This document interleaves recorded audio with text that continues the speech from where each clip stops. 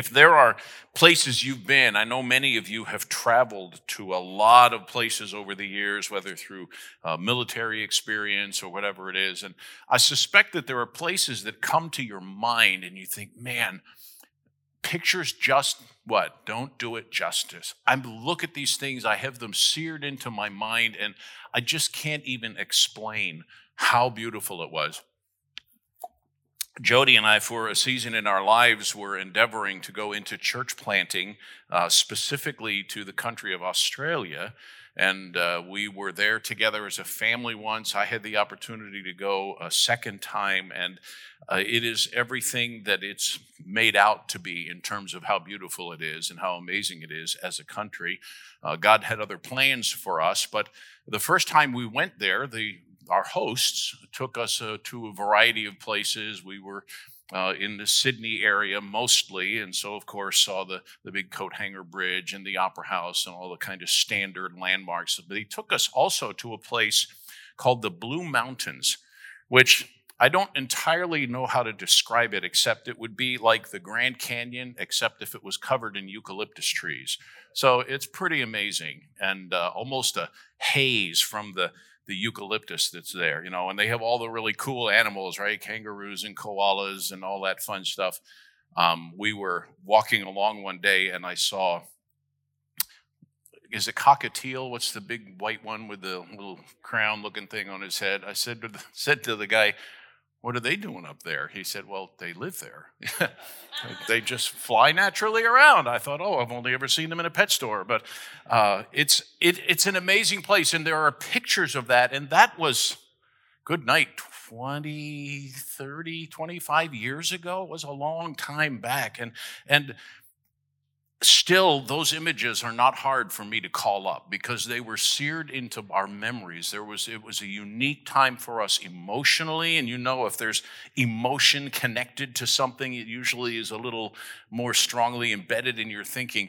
I want you to know that this passage of Scripture that we're going to read and study today was an event like that for the children of Israel, except times 10.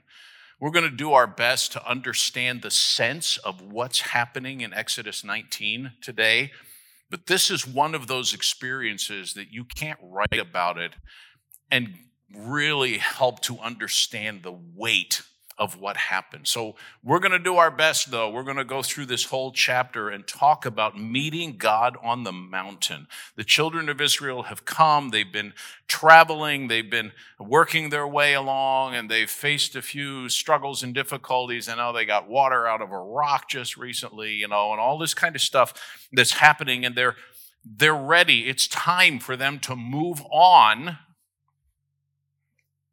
And they come to this mountain. So let me just read the first 9 verses of Exodus 19. On the 3rd new moon, after the people of Israel had gone out of Egypt, so 3 months, I guess that would be, right?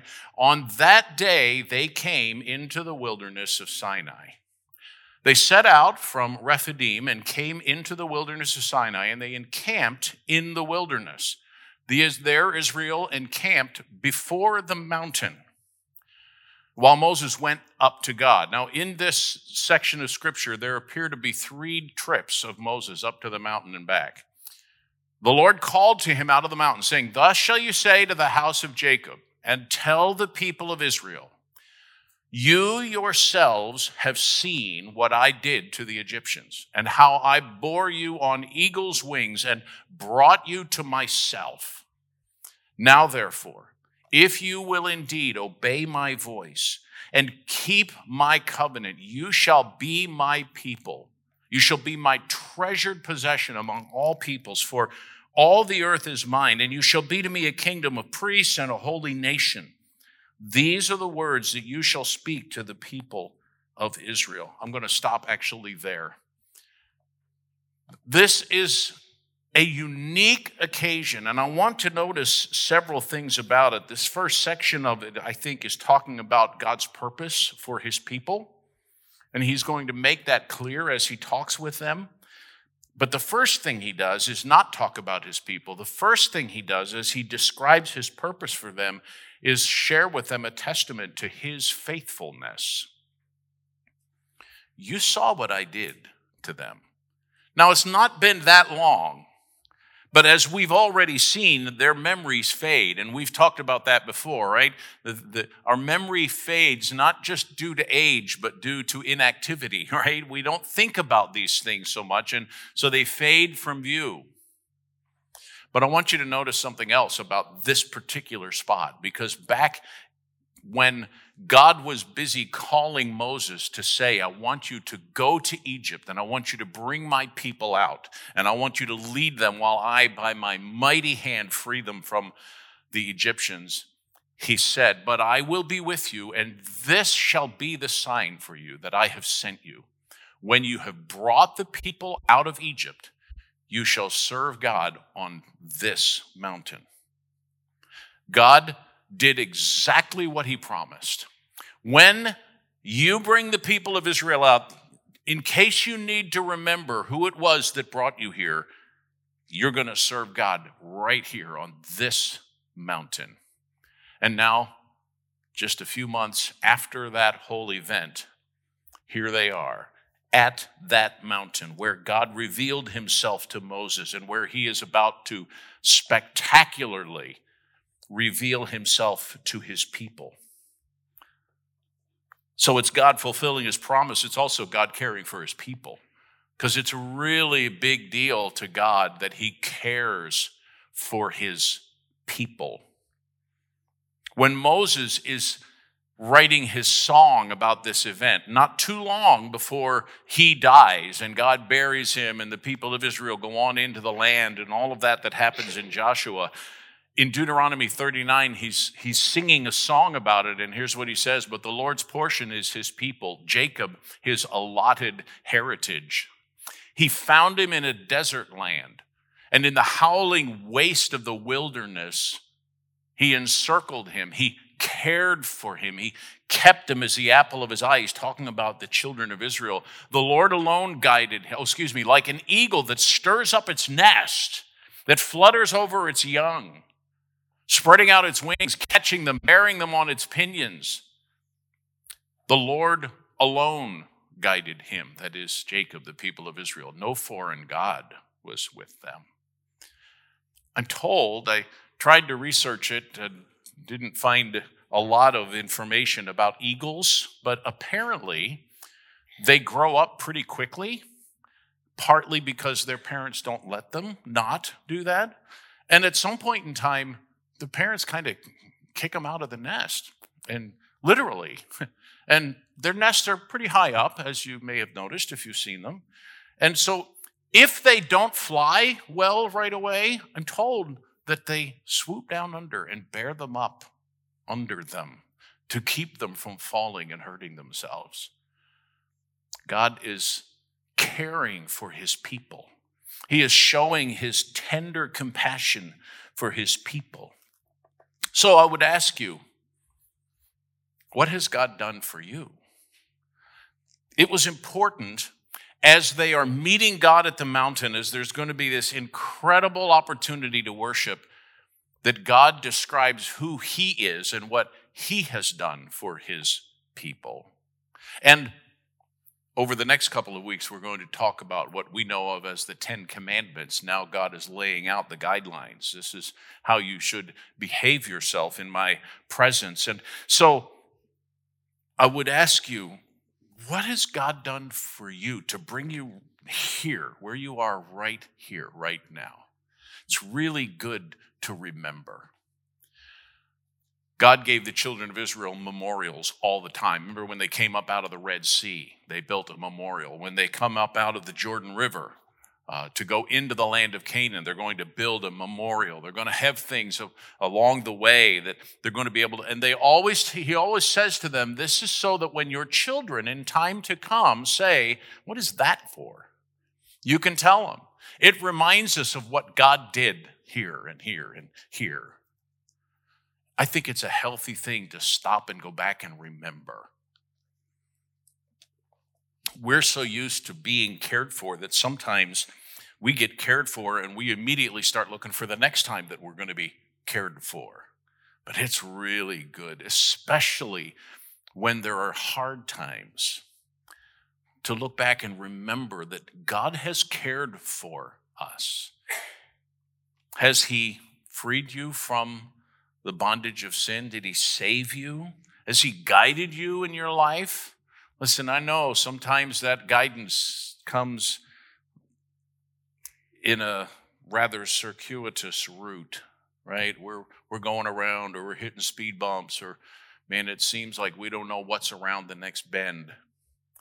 But God guides us. And as we look back over our life, as we begin to think about the bigger picture of what God has done, it's really useful to help build our background and our foundation of trust. I see what God was doing. And sometimes we don't see what he was doing, right? But we see that he carried us through a time that we didn't understand what he was doing, and honestly, we still don't. But we know to trust him because there have been other times that he's carried us through. They're building a background of understanding. God has saved you. He's guided you. He's brought you through difficulty. He's brought you out and is lifting you up, and he's drawing you close to himself. That's God's history with you. If you don't have a history with God, or you don't think you do, or you have never trusted in Jesus as your only hope of salvation, listen, I promise you, if you are sitting here or you're listening to this on a live stream or on a video, I promise you God has brought you here to this moment because he has cared enough about you to get you where you can hear the truth about who he is. So listen closely, because God's going to reveal himself. And he moves on to give a description of his intentions for his people. They'd been brought out with a purpose, not just to get them out of Egypt, but with an intention, with a purpose. He had discussed with them, had described for them who he was. Now he's describing for them who they are. They weren't randomly just brought out so they could hang out in the desert. There are a couple of things that are true of them. We read these verses before, but it says, "Now therefore, if you'll indeed obey my voice and keep my covenant," verse 5 says, "you shall be my treasured possession among all peoples, for all the earth is mine, and you shall be to me a kingdom of priests and a holy nation. These are the words you shall speak." They were people who would come from the world. God would take them out from all of the rest of the nations to be his treasured possession. Listen, I want to take you to someplace else in the Old Testament to help you understand just how intimate that was. In the book of 1 Chronicles in chapter 29, they're singing a song. They're celebrating the temple is being built, or is going to be built. They're getting ready, and David is getting ready and giving Solomon the best foundation so that when he builds the temple, it can be amazing and all of this stuff. And everybody's coming, and they're giving, and they're being faithful. And David is giving. He's giving out of the king's treasury, out of basically the government coffers. He's saying, we're going to build this temple. It's going to be incredible. But he goes a little bit beyond that, and he says this: "Moreover, in addition to all that I've provided for the holy house, I have a treasure of my own gold and silver. And because of my devotion to the house of my God, I give it to the house of my God." My own. This is not stuff that I oversee because I'm the king. This is my personal treasure. God says to the children of Israel, "You are my treasured possession." Not just, you belong to me, I redeemed you, so I own you. That's certainly true. But you are my treasured possession. Precious to me, personal, prized possession. And not because they deserved it, not because they were something special on their own. No, God said the Lord's portion is his people, Jacob, his allotted heritage. He found him in a desert land, right? Did we read? This is different than what I read. I need Deuteronomy 7. Is that up there? I can go and find it. No, not there. All right. Never mind. It's talking about how God loved his people, and he says it wasn't because you were more in number than anybody else. In fact, you were the smallest among the nations, but it was because I loved you. Purely because God said, I love those people. They are my treasured possession. So they were from the world, but they were also for the world. You will be to me a kingdom of priests and a holy nation. That began all the way back with Abraham in chapter 12 of Genesis, where God reminded him, you are going to have land and descendants, and I'm going to bless you, and in you all the nations of the earth will be blessed. From the beginning of God's covenantal relationship with the children of Israel, with their forefather Abraham, God said, you are going to be for the nations. You're going to be a light to the nations. It said that throughout the Old Testament. Jesus even made a comment that referred to salvation being from the Jews, not because they offered it to people, but because throughout the Old Testament history, they continued to have this covenantal relationship, which was being expanded to everybody. God wanted them from the world, and he wanted them for the world. Some of you are noticing similar words in that passage of Scripture to a verse in the New Testament, and it's from 1 Peter, where it talks about us and says, you are a chosen race, a royal priesthood, a holy nation, a people for his own possession. See, if you're a follower of Christ, the attitude of God toward his people here at Mount Sinai is his attitude toward you. You are his treasured possession. You have a little kid and they have some particular thing that they just love. They carry with them everywhere because it's very precious to them. What happens if you try and take it? It's not pretty, right? We are God's treasured possession, special possession, and we are priests and king. Who are we? One writer said it this way: there may be times when we don't feel very precious. We struggle to make it from one day to the next. We're weighed down by on-the-job stress, or we spend all our time at home with small children, or we never quite seem to succeed in business. We get discouraged by conflicts and difficulties. We struggle with illness and loneliness. But even when we seem to have it all together, it seems there are times we are unfulfilled and we are unsatisfied. But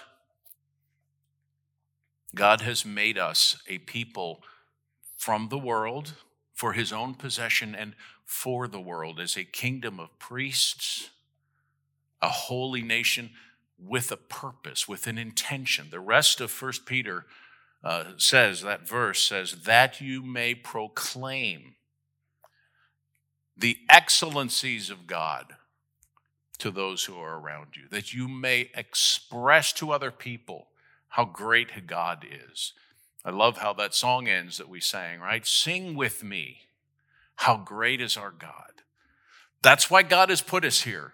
He's brought us from the world as his own special treasured possession, and he has made us for the world.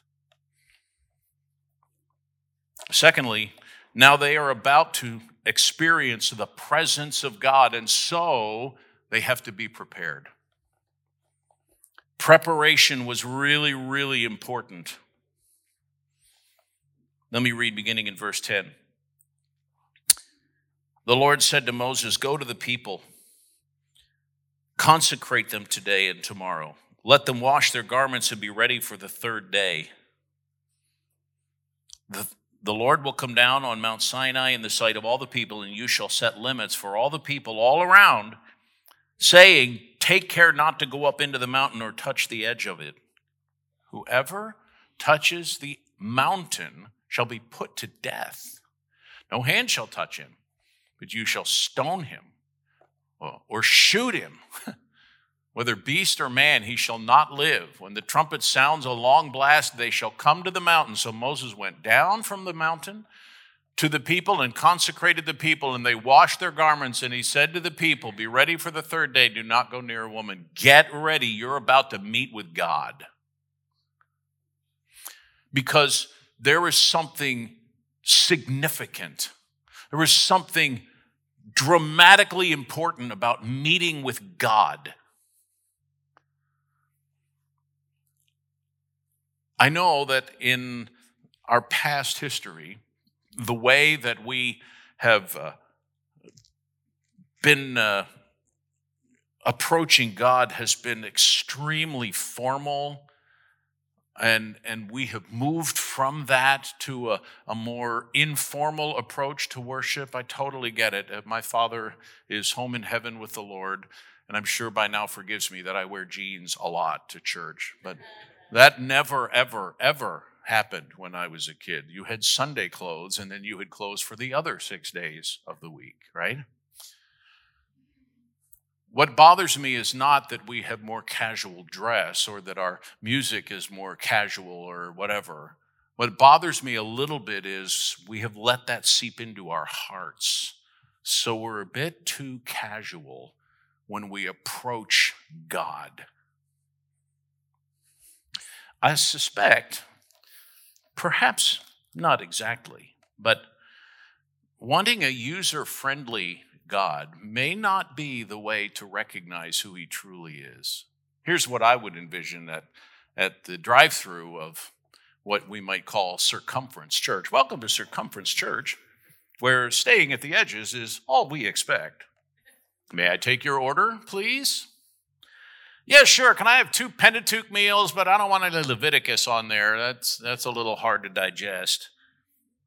And could I have a prophecy pack, please? And how about 2 epistle salads, but please hold the conviction. To drink, well, I would love a large drink of grace and maybe a gospel light. I don't know. I can't imagine, that's ever going to really happen. But don't you feel a little bit of that tension? This picture, get ready. Don't let there be any distractions. Wash your clothes thoroughly. Make sure you are completely ready because I am coming down on the mountain and we are going to meet together. So take special precautions. Fence the mountain off. Do not come and touch the mountain.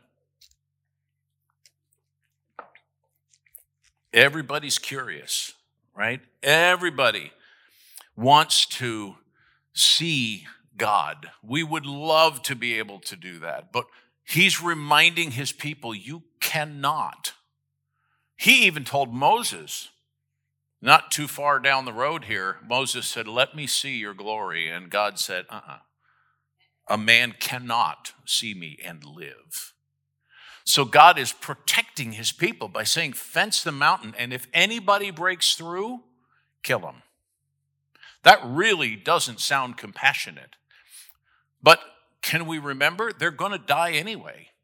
They cannot go and see God. Now, getting shot, of course, we imagine a gun, which they didn't have, so they're going to shoot them with an arrow, which I don't think is as quick as a gun unless you're really good with it. Or stone them to death. Even an animal, do not breach the boundaries. It was that important that they prepare to meet with God. So we want to meet with God. What did the psalmist say was the way you do that? Who shall ascend to the holy hill of the Lord? Who shall stand in his holy place? He who has clean hands and a pure heart, who does not lift up his soul to what is false and does not swear deceitfully. Who gets to see God? Those whose lives and heart are cleansed Symbolically, they are washing their clothes, refraining from anything that might be a distraction to understanding I'm about to meet with God. And then they get to see his presence. Beginning in verse 16. On the morning of the third day, there were thunders and lightnings and a thick cloud on the mountain and a very loud trumpet blast, so that all the people in the camp trembled. Now, Mount Sinai was wrapped in smoke. Oh, excuse me, I'm skipping. Then Moses brought the people out of the camp to meet God, and they took their stand at the foot of the mountain. Imagine this crowd of people. Now, Mount Sinai was wrapped in smoke because the Lord had descended on it in fire. The smoke of it went up like the smoke of a kiln, and the whole mountain trembled greatly at the sound of the trumpet. As the sound of the trumpet grew louder and louder, Moses spoke, and God answered him in thunder. And the Lord said to Moses, "Go down and warn the people, lest they break through to the Lord to look, and many of them perish. Let also the priests who come near to the Lord consecrate themselves, lest the Lord break out against them." And Moses said to the Lord, "The people cannot come up to Mount Sinai, for you yourself warned us, saying, 'Set limits around the mountain and consecrate it.' We already took care of that." And God said, "Go down and come up, bringing Aaron and the people, but do not let the priest and the people break through. I know you put up the fences, but let them know again, do not break through." So Moses went down to the people and told them. There are several things that are true about this situation. In verse 16, we realize it was a fearful thing. There was trembling involved. They were so scared.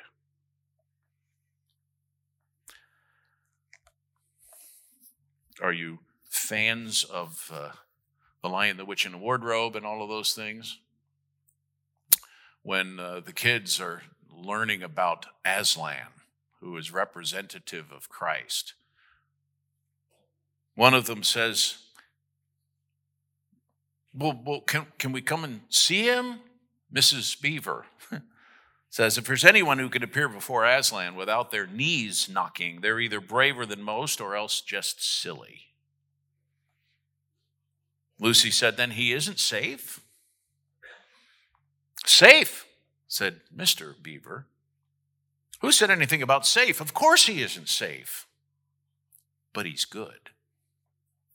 Fascinating description of the eternal God of the universe. Of course he's not safe. He's fearsome. And all the people trembled. And it's awesome. Verse 17 begins to describe this picture of the smoke, because God has come down on the mountain in fire, all this incredible picture. Remember Isaiah 6, when Isaiah has a vision and he's in the presence of God. And he's understanding for the first time who God really is. And he just falls on his knees because the whole place is shaking because of the presence of God, and smoke fills the temple. And his immediate reaction is to cry out, "Woe is me! I am undone. I am a man of unclean lips, and I dwell among a people of unclean lips." All the while, as he's watching, here are these cherubim flying around, shouting, "Holy, holy, holy is the Lord God Almighty. The whole earth is filled with his glory." His reaction is the same that ours would be were we to encounter that kind of setting. It's awesome to be in the presence of God. And it was as if the closer they got to the mountain, the more they realized how far away from God they were. the closer they got to the picture of what was happening on this mountain with the smoke and all of that, the further away it seemed. The more they understood his immanence, his personal nature and connection to them, the more they recognized his transcendence, that he's so great and above them.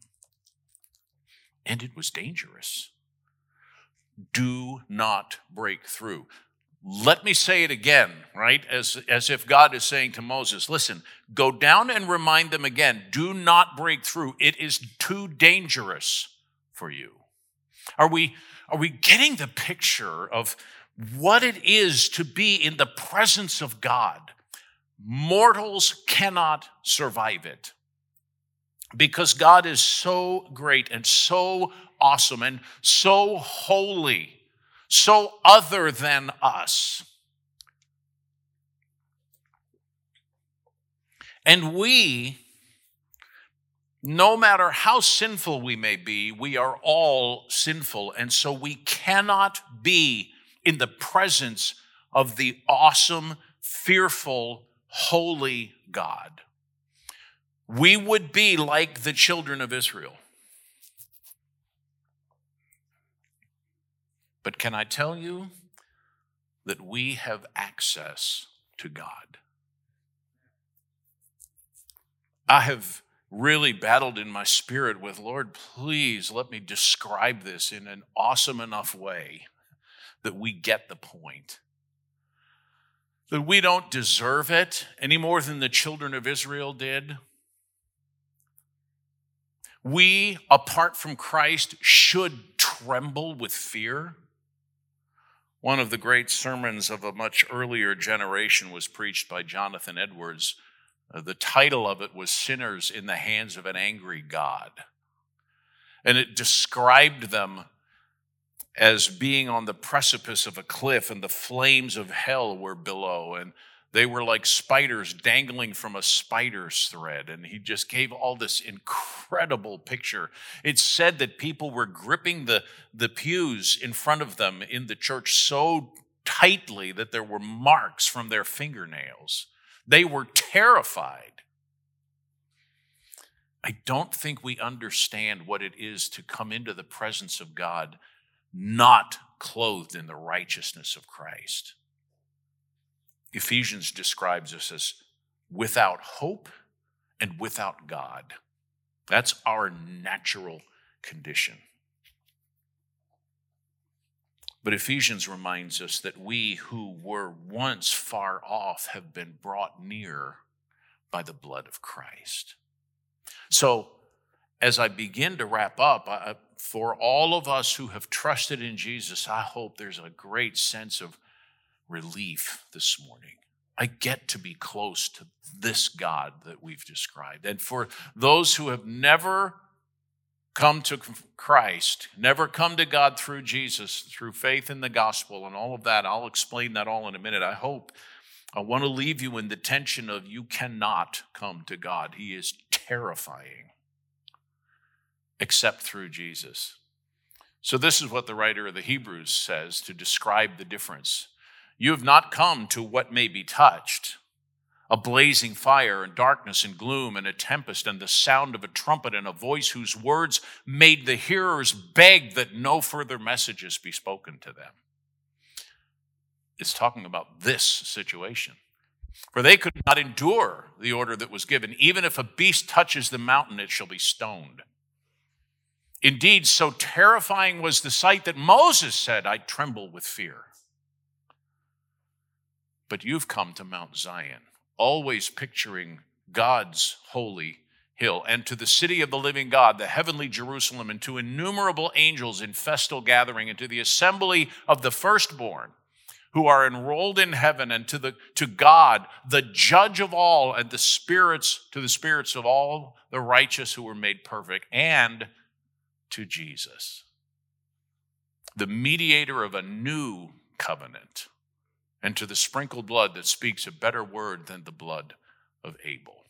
They were about to step into what we understand as theologians, the Mosaic covenant. Here's how you enjoy the blessings of God. And if you do not do this, then you will not experience his blessing. You will experience curses. We have a whole new covenant. We come to God through Jesus. God hasn't changed. He's still awesome. Were we to stand in his presence apart from Christ, it would be terrifying. It would mean death. We cannot be in the presence of God as sinful people. But God has chosen for his treasured possession to give you the opportunity to be one who can draw near. And so, I recognize that I'm a sinner. I recognize that I don't have clean hands or a pure heart. I acknowledge that I stand before a God who is so perfectly holy that I can't even look at him without dying on the spot. I come to that God and I turn from my sin. I repent of my sin. And I believe the gospel. What's the gospel? That Jesus, God himself, God the Son, came here to earth. He lived a perfect life that no matter how hard I try, I never could have lived, even if I were aware of it. And we're going to find out more about that in the next couple of weeks when we look at the 10 commandments. Just 10 out of the 613 that are in the Old Testament. We can't even keep one of the big ones, let alone the little detailed ones. I know I can't live a perfect life, but Jesus did. Fulfilled the law, and then died on the cross, suffered, died, paying the penalty for sin, was buried, and on the third day came back to life again. I need perfect righteousness to stand before God. Otherwise, I'm excluded by the fence of my sin. I can't even touch the mountain or I die. But if I will repent of my sin, if I will believe in the gospel and I will receive Jesus, the Bible describes me as being clothed in his righteousness. And then I can draw near to God. Then I can be rightly related to God. So, a couple of thoughts to take with you. Come to Christ. If you're here today, if you're listening to me by way of our live stream or on the video later, come to Jesus. You have no hope outside of him. I know that sounds really exclusive. The reason for that is that's what Jesus said is true. It is exclusive. There are not a multitude of ways to get to God. There is one way. We're not all climbing up different sides of the same mountain. If you don't come through Jesus, you will find the fence at the bottom of the mountain and you don't get to come through. Jesus said, I am the door. By me, if anyone enters, he will be saved. So come to Jesus. If you have never repented of your sin, believed in the gospel, and received Christ, man, let today be the day. You can stop being afraid of God. And if that's never happened to you and you're not being afraid of God, you should be. Because God will stand in judgment over you. If you're a follower of Christ, I hope your heart right now is just so soft and encouraged that God has done for you what you could never have accomplished on your own. He's made you righteous in his sight, in his estimation. So come to Christ. Secondly, exalt the greatness and holiness of God. Spend a little time this afternoon. Just spend some time in prayer. Read through this passage again. Think through the reality of who God is. What an incredible thing it is that he would grant you the privilege of being in his presence. If we don't see it as a privilege, it's because we don't recognize how incredibly awesome he is. And then, lastly, draw near to God. We get to do that, right? James said to his readers, in fact, if you draw near to God, he'll draw near to you. He's talking to people who are followers of Christ, of course. Draw near to God. You don't have to be afraid anymore. It's an incredible thing that we get to be rightly related to God, enjoy his presence all the time, not just when we show up at church. Man, I hope your heart is stirred a bit today. I left out a few things I was going to talk about because there just was too much. But man, my heart is just so softened toward my Heavenly Father today. I hope yours is as well. Listen, I'm going to pray, and the team's going to come up, and we're going to close in a song, and then our benediction, our prayer team will be down here at the front. Man, maybe you want to come this morning and pray and talk to God, get some encouragement from them. Maybe you're here and have never trusted in Christ and realize for the first time today you ought to be scared in that kind of setting. You ought to be terrified. Whatever it is, you come and pray. And we're going to sing, and then we're going to close with our benediction. Father in heaven,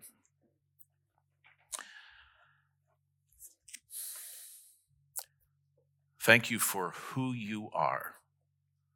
Thank you that the awesome, only God that created all that is, including us, is willing to reveal himself to mankind. And Lord, as we've gotten just a glimmer of what that's like, it sets us back a bit on our heels to think about how awesome and terrifying you are. But oh God, I'm so grateful this morning for Jesus, who came and lived according to your holy standard, who made it possible for us to be rightly related to you if we will receive him and what he accomplished for us through his death and burial and resurrection. So God, I pray that our hearts and our minds will be stirred and encouraged today, and that you would be pleased with the condition of our hearts as we leave this place. We exalt you today, and we thank you for your grace through Jesus. Amen.